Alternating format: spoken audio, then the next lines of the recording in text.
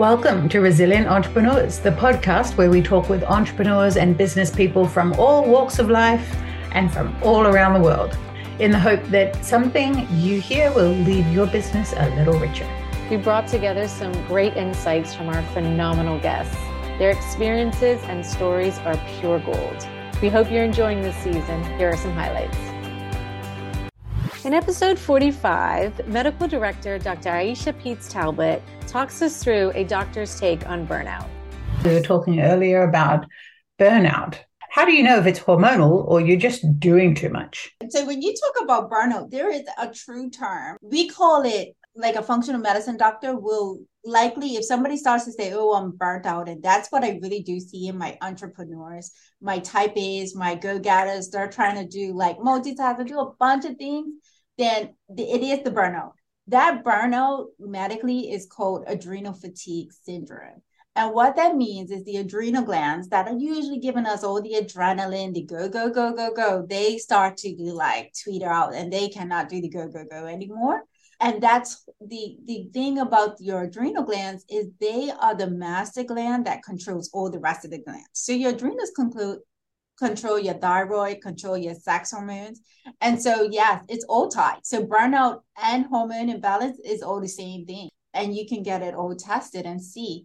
But yes, if you're stressed, guess what? Your body doesn't want to make the rest of the other hormones. It's now in survival mode. And it's like, who needs those hormones when I'm really trying to survive? So you don't get those reproductive hormones that make us feel so great. And even the thyroid will suffer. And then your metabolism slows down. And then all of a sudden you're putting on weight and you're tired. So yeah. It's just compounding the issues, like one right on top of the other. And is it true it all starts with stress? It all starts with stress. So that's it. So that's what we test. We test cortisol levels, and cortisol is the stress hormone. And so that's what we see is we see high levels of cortisol level. And so it's all about leveling it out and really controlling those cortisol levels and get them in a healthy range. And it's not sometimes stress that you think of. So it is stress like, oh, I'm worried about this. I'm hoping to get this done. But it's also other things that stress the body. So there's different types of stress. Things that stress the body would be, I have to get back surgery. And now your body's got to heal and repair from that. I am been deficient in vitamin D for years. I'm stressed, like your body's going to be stressed when it doesn't have the building blocks. And you can have chemical stresses, being exposed, walking into a moldy building every day, breathing in mold. Or, having sushi every day for lunch. And then you're getting mercury toxicity from your tuna. So all these little things that add up that really stress the body. And all you're thinking about is the stress from maybe I got to make this, trying to make this revenue or whatever, if it's a business thing. So it's so much more.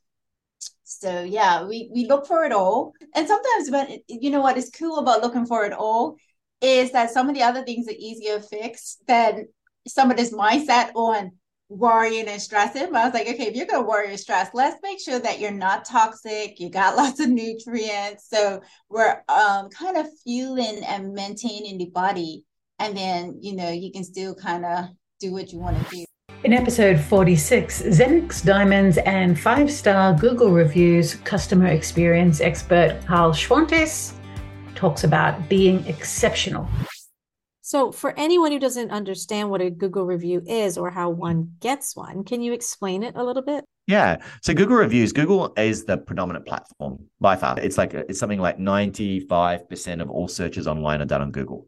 And Google right at this point in time that we know of, is not listening to everything that we're saying, although they probably are. And in order for Google to understand how to tailor the algorithm to help us find what we want, they need users like you and I to give Google the data. And the way that we do that is in the form of a Google review. Or one of the ways that we do that is in the form of a Google review. It's me saying, I'm like a little ant and I've just bumped into this restaurant over here and I said, it's great. You should try the steaks and the cocktails. So all of those things are keywords that Google's looking out for. So when someone types into best steaks Brisbane, the fact that I've written that in the reviews pushes that listing up the rankings. So the Google reviews accounts for about 16% of your local search engine optimization, which basically just means eyeballs. It's Google's eyeballs on your business, on your website, which means more bookings and inquiries coming through to you. And 36% of your local SEO is from your Google business profile. Here's the funny thing. Google created this amazing tool in Google reviews and Google business profile, but they expect you to Google how to use it. So I guess for me, what I'm on a mission to do is to help 100 business owners generate over 100 Google reviews for their business, because I know that once you hit that 100 review milestone, people start to naturally, organically generate new clients without spending any money on ads. And I get messages all the time. I love it. People saying to me, we got X number of dollars from our Google review clients, or I actually have my phone linked to their Google profile. So I get pinged every time they get a 5-star Google review. And I get excited like it's my own, but it's not. It's my clients. But it's just seeing these things just kind of ding, ding, ding come through. And it's so transformative to a business to know that your clients, you're winning new clients from your old clients. It's just you're getting people that are coming in because they've found you through the Google reviews and they've read your reviews. Average person reads between 5 and 7 Google reviews. And you have to have a reputation score above 4. Anything below 4 and people are unlikely to use you. A single 1-star review can cause 2 out of 10 people to not use you. And 62% of people actively look at people's profiles to find the 1-star reviews because they want to see what the worst case scenario is if they deal with you. So people want buyer safety. At its true essence, that's what it is. I want to know that if I come to you, that you're going to look after me, that you're going to do a great job. If there is an issue, you're going to support me and help me, not just tell me to kind of get stuffed kind of thing, So there are so many aspects of that. And there's so much research out there about the value and the benefit of reviews. And it's just amazing that at this point in time, there's still so many people not touching it. And so the bar to being exceptional on Google is still very low. So it's not too late to start going out there and focusing on building your Google portfolio. I sometimes say it's like, imagine if I said to you, Laura, I'm going to give you a digital marketing assistant for your business. They're going to work 24/7, 7 days a week, 52 weeks of the year. You never have to pay them a wage, no taxes, no superannuation. They'll never take a sick day or holidays, and they're going to get better every single year. Would you like a digital marketing assistant like that? Of course. Yeah. That's what your Google reviews will do for you if you adopt this strategy. In episode 47, tour company founder Denise Carnahan explains how she is driven by passion. I think to anybody who will spend 5 minutes talking with you, that your business is very much led by your passion. Tell us, how do you do it? It's passion, and passion drives. And I am very driven by my passion for Africa. My husband and I have a primary school over there that we established back in 2014. So we're very passionate about school and our children at the school and the staff. We have a lot of friends, particularly in Kenya now.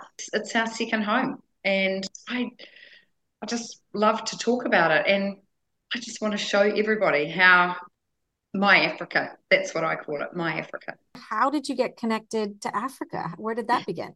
I had realised and seen the desperation for education in a developing country like Kenya, where schooling is just key and there just isn't enough schools. And so we had been given some money from friends and things to spend, donate here and donate there. So we pulled it all together and we built a little school. And it cost us about $3,000 New Zealand dollars.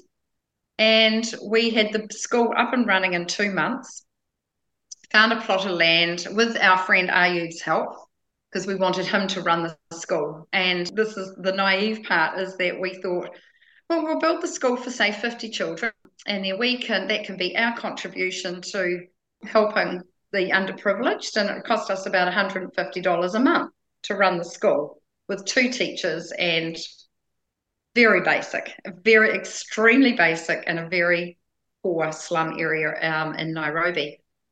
So we built the school, and on opening day, there were 117 kids at 8 o'clock in the morning.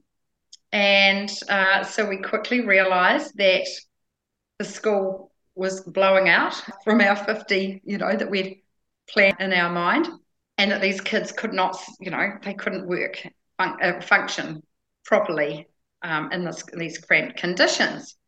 So we were heading off to Uganda to do some backpacking.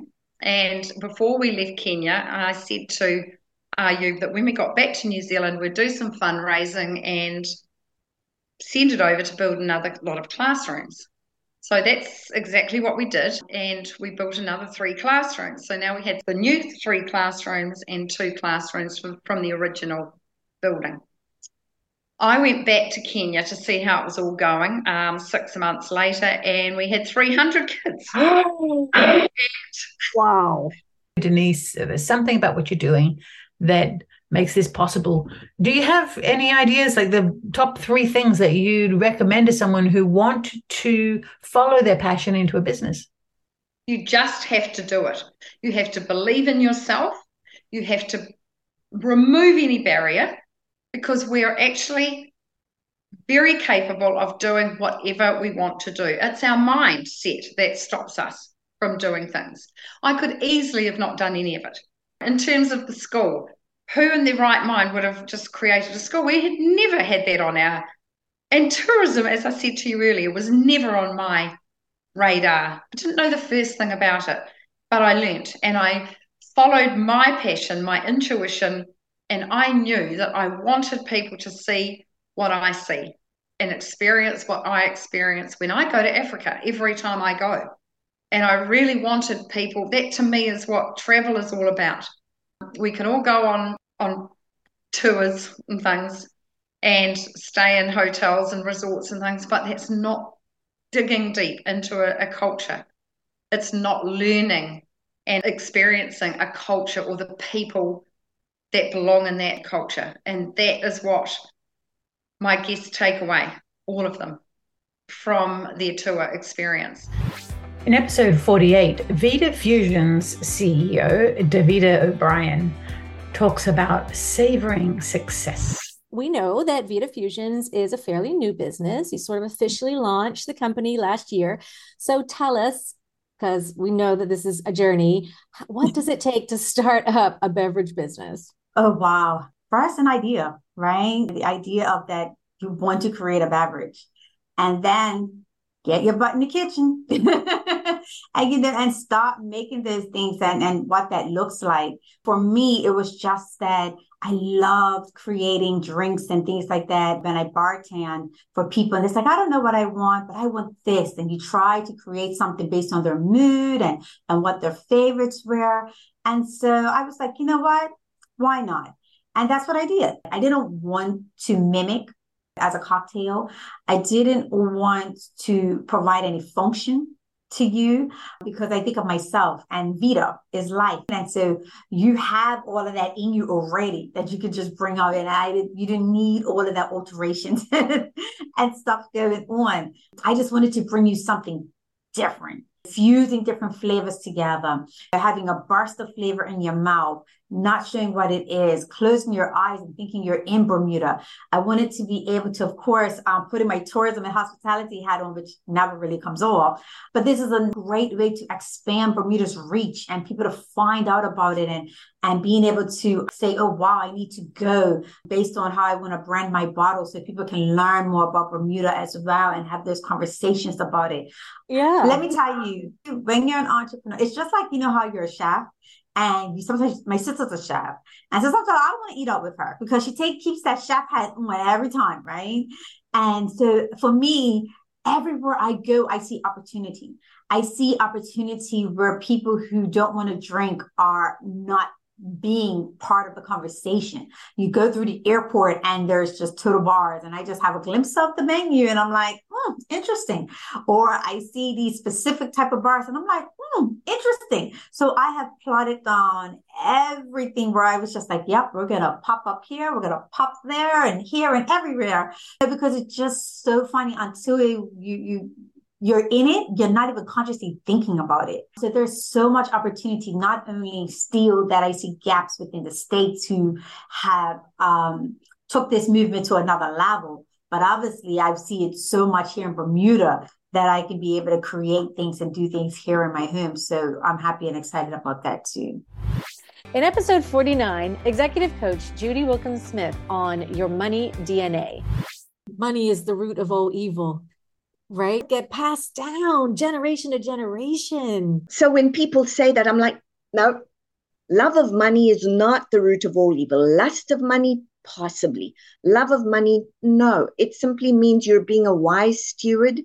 You are looking at money and you're bringing it in as part of your life instead of ignoring it and using the poor stuff whenever you need it, but otherwise it gets rejected. It's like what you're saying. It's the opposite of inheriting generational wealth, like people like to talk about. You're inheriting generational trauma. How do we clear the trauma? We need to get help. And I think what you're saying is the awareness, right? Like that's the first key step to making the changes? Absolutely. So your first key step is exactly that. You want to understand and acknowledge what is exactly the way that it is without wishing for it to be different. You know what? I'm terrified of money. Or you know what? I'm always broke. Or you know what? It always comes and goes. It's when you acknowledge it that you can start to look at it. And when you look at it, you can start to shift it. Now, that also happens with people who have a lot of money. They will often say to me, this is a great responsibility and a burden. And I'm like, and where'd that come from? Because actually, it's a great opportunity. And you're the genie with the lamp. And you're sitting there going, I don't know what to do with this lamp. It's such a burden. Come on. And I hear that often. Money doesn't buy happiness. No, but it can sure do a lot of interesting things that can bring happiness. You're the only one who creates it, but it can bring you really interesting opportunities. So what do you suggest to people who want to do this, maybe just to self-reflect and say, where am I? You've touched on it by saying, know where you're at. Do you have a little exercise or a couple of pointers that people could do while they're sitting at home after they listen to this episode? Yes. What you want to do is you want to sit down and write down all of your thoughts, feelings, and actions around money. Everything that you think about money, everything that you feel about money, and everything that you do or don't do around money. And once you've got that piece, what you want to do is ask yourself, so when did I first become aware of money? What was happening in my life at the time? What did I make it mean about me? And what did I make it mean about others? And who else in the family has a similar money pattern? Who struggles with money? Who fears money? Who is burdened by money? Who else in the family? Because the minute you tell me, oh, my aunt did or does, or my uncle or my grandfather, now I know we're dealing with a multi-generational pattern and it's going, I'm tired. Can somebody shift me, please? This is boring. Episode 50, the resilience coach, Russell Harvey, shares how to spring forward with learning. So, Russell, you specialize in resilience, and we are certainly in a world of uncertainty, ambiguity. The question is, what is resilience? What does it mean to you? What it means to me, it means everything. So that's one answer to the question. It's about the human condition, and it means everything. Because if we aren't resilient, then what are we? Or if we don't build and grow resilience, what do we do? And as well, the meaning of resilience to me is also about springing forward with learning. I always talk about springing forward with learning. Just from my years of experience around resilience is springing forward with learning. Now, to do that, from all of life's events, you need to be able to pause and reflect, which is where the learning is, and re-energize and recuperate. So if you imagine that you do something that you love doing, you're tired. It's a nice tired. But how do you re-energize from a nice tired? But then you do something that actually is really difficult, really challenging, really struggles with. You're a different version of tired. You're a little bit broken. So how do you re-energize from that really difficult, horrible tired? And there'll be different things that you do. So deciding to make the choice of buying into springing forward with learning. So you pause, you re-energize and reflect. My question for everybody is, how would your life be better when you choose to do that? So if everybody's listening now, it's like, what will you have more of if you choose to do more spring forward with learning about resilience, where you weren't resilient, what worked for you, what didn't work for you? How would your life be better? What would you have more of that you would like to have? So it means everything to me because I'm the resilience coach. And I also like people to think about spring forward with learning. That's where I come from around the whole resilience piece. That sometimes I've noticed that people believe that they are being resilient when they're coping and surviving. I would like people to start to think more about that isn't really resilience. That is keeping going regardless. And it's really difficult in those moments to do the pause and do the step back and go, actually, I'm batting my head against a brick wall here whilst I believe I'm being resilient. And myself and many others are going, that's not really the resilience that we want people to be thinking about. We want to understand actually being in the top right is where the true resilience piece is. And there's a significant amount of research that how you get as well into Thrive is around the lovely word of adaptability, openness to change, one of the key components of being resilient. But there's research that shows that actually those people that are in Thrive, they spend a third of their time working upon their openness to change.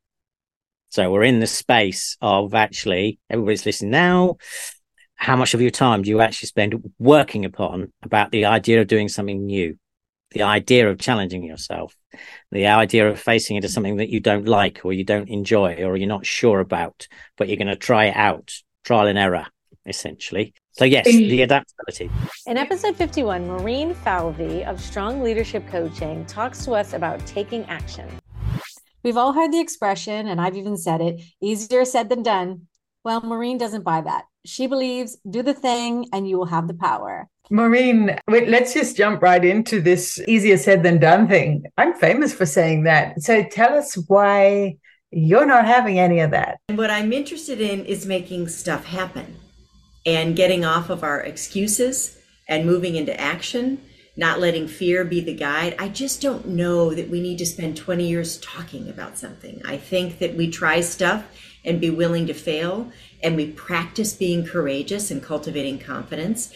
But if we wait until we're ready, I don't know what that means. I think it's too long. I think it's too late. So I just started thinking about that. I'm like, is it easier said than done? I think it's easier done than said. That was a quote. Who did I steal that from? Thomas Edison? No. Ralph Waldo Emerson said, do the thing and you'll have the power. And so I was like, oh, yes, someone else feels the same way I do, but let's just start doing things and let's move into action instead of conversation. So it starts with a commitment to ourselves. I think people have success when they say out loud to someone else what they want, what they're doing, because in doing so, we hold ourselves accountable. If I keep it to myself, I'm not really committed to anything. You can't do it until then, right? But now we're starting to talk about possibility and empowerment and what I can decide. I'm not waiting for someone to save me or come start my business. If not me, who? So that's the first magical moment that is so exciting to see. If any of you out there, if you have this spark that says you have something you want to give, a business you want to start, you want to get something off the ground, can you trust that? It's a voice you have that someone else doesn't. Can you trust that, right? That may be your gift. And if you say fear is in the way, or I'm not good enough, or it's not perfect yet, someone doesn't get what you have to offer. And that's a bummer. That is a massive bummer. That's the mindset I like. When you switch from all about me and I've got to build this thing and I've got to create this thing and I need to do this, to other people need this thing and I've got to get it to them because I know that it's going to be helpful in some way. You switch into a service mindset, it makes everything easier. Mm-hmm. And then you want to take the action because you realize it's for other people. You get out of your own way a little bit. Episode 52, Shonali Rajaratnam, the founder of Power of Women Conference, shares what personal responsibility is in her world. Change is really hard. Like real change is really hard. It's like always pushing that boulder up a hill because people don't like to change. Even if they say they're open-minded and they have broad perspectives, generally people don't change, and we inherently have biases and things from childhood that stay with us and make it very difficult for people to be as open-minded as they even want to be, right? So how do you create change? How do you make real change, real impact? I don't think we can ever change the world or anybody, but what we can do is change ourselves and inspire another person to change for themselves, because I think that's so important to remember. And I had to learn it early on. You can never change someone. If I take accountability for myself, I think that's the first step. And if every single person takes accountability for just themselves, don't try to go change another person, your mother, father, your friends, the society, the world. Just take accountability for yourself. I think if everybody did it, that's collectively changing the world. That's literally how you change the world, by just taking accountability for yourself and showing up. So how do you keep going? Like, how do you stay resilient? You personally, and then generally, what do you think? I'll tell you two things. I'm very fortunate because I have a good foundation. I have a good group of people around me, from my mom, dad, my brother, my best friend, who are my biggest supporters. So from early on, I realized having that circle, that grounding circle, that's your tribe, is so important, because the world is already harsh. People are gonna say you can't do it, or you're gonna fail at it. I never listen to these things, by the way. One of my things is, I guess I'm very stubborn when it comes to taking this path. When somebody says you can't, I'm like, you wait and watch. I'm gonna do it. Now it gave me more fuel to go make it happen. And that's just my personality. I just don't like to hear no or impossible. The word impossible says I'm possible. There's nothing impossible. The truth is, if you have a heart, if you put your heart and your mind into it and you really take action, at least you will get close to that destination you're headed towards. And in my yearbook, my quote was, shoot for the moon. Even if you miss, you will land among the stars. So that's just my way of seeing the world. In episode 53, transformation specialist Dr. Drayvon James talks to us about imagination and passion in business. And somewhere within yourself, you find this resilience, and it feels like a good day. And then you have really, really hard days.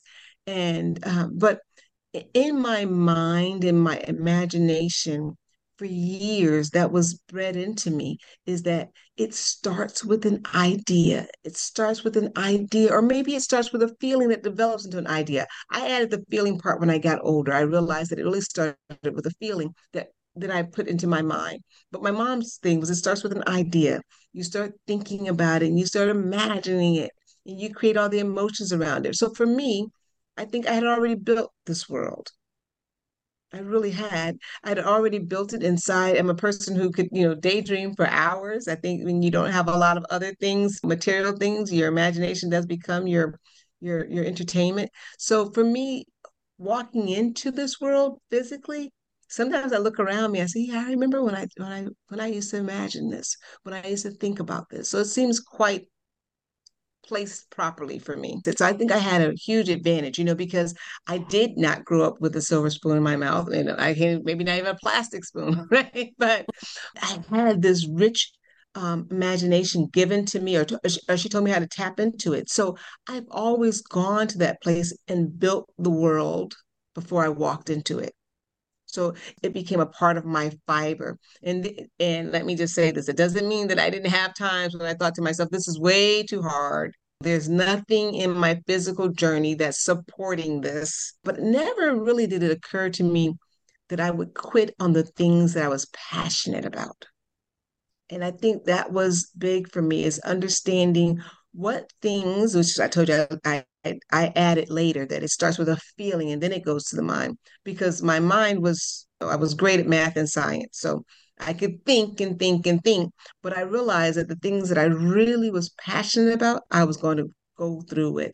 Maybe if I had just thought of something, oh, this is a great way to make money, but I wasn't passionate about it. And I had to really sit as I got older and more mature and say, okay, these are the things that I'm passionate about.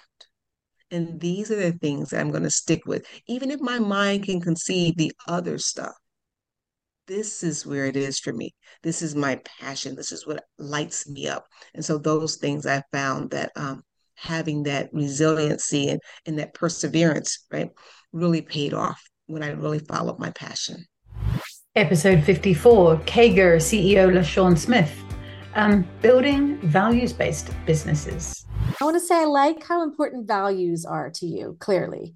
And I did note on your website, it's cagr.com, that you go on there, and one of the things I saw was a whole values page. You have a page that describes your values for the business. And we're marketing people, so we work with people to build websites. And that is something we always recommend. And people are always a little surprised, like, oh, like, why? I got to put my services on my About Us page, that's important. But we really recommend that values be really important too. In fact, when Vicki and I built our website for 2 for 1, the first page we built was our values page. It was the most important thing to us.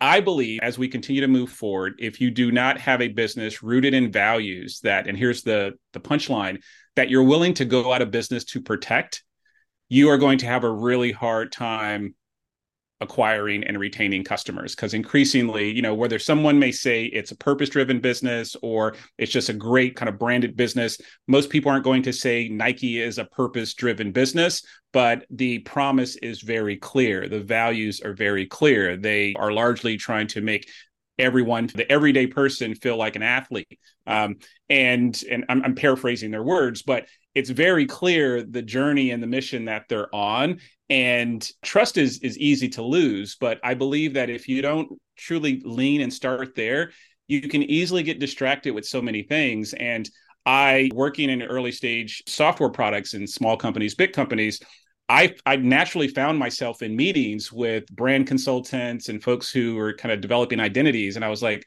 oh, goodness, this is so critical to the rest of the decision making. If you don't figure out what you stand for, and I'm not just saying like culture posters that you put in the hallway at your office, but like what you deeply stand for, everything else is harder. The website is harder. The product is harder. Your go-to-market is harder. Your conference, like everything is just harder. And so it's like, why not invest the appropriate time and money up front? So it's almost like the teenage years. You got to figure out who you are, your identity, and everything else, I just think becomes a much easier decision process once you have that articulated.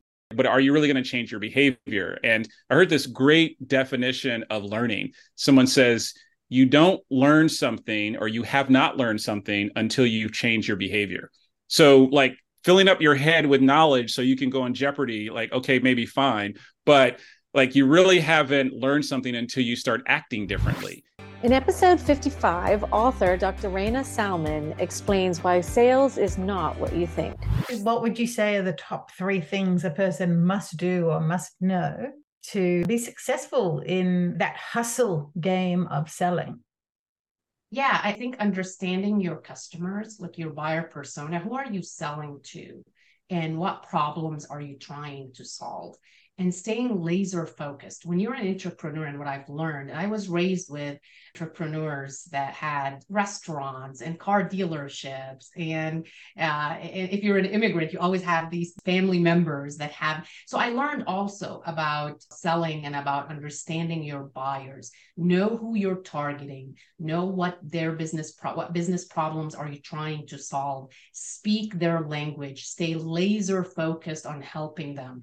And when you land your first customer, delight them. Make sure that you're taking care of them. Make sure that you deliver and over-deliver on your promise. Because what you need is this one customer that then they can refer you to others in their network. And then you start growing and growing. And doing the right thing. People want to work with people that are honest. People want to work with people that are also, that will say, hey, you may not need this, but you may consider this. Another thing, Vicki and Laura, that I would tell entrepreneurs is qualify out quickly. If you recognize this is not the right customer for you, hope is not a strategy. So getting to know your customer is something that we all know needs to be done.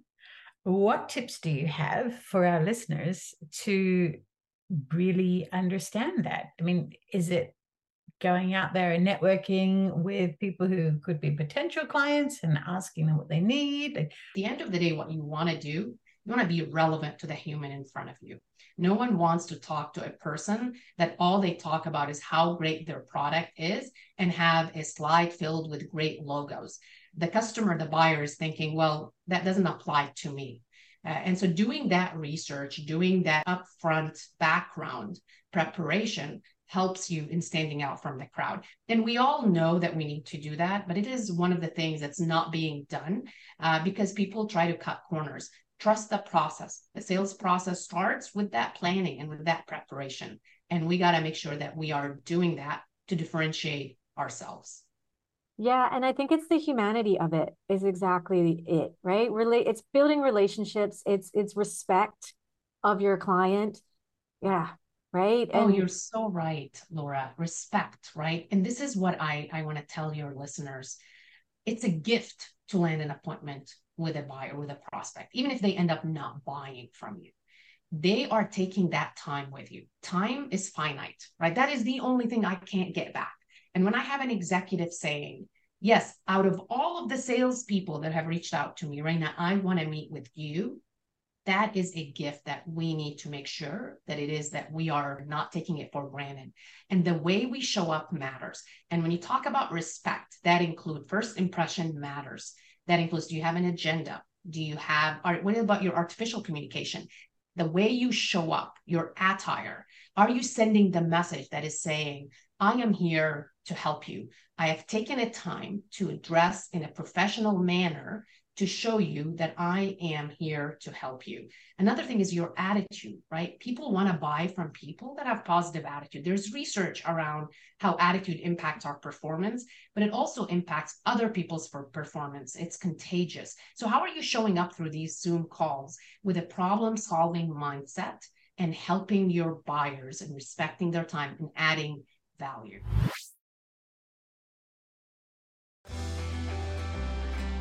And that's a wrap for today's episode of Resilient Entrepreneurs. We hope you enjoyed hearing from our amazing guest and learned something new about resilience and entrepreneurship. Remember, resilience isn't just a trait, it's a skill that can be learned and developed.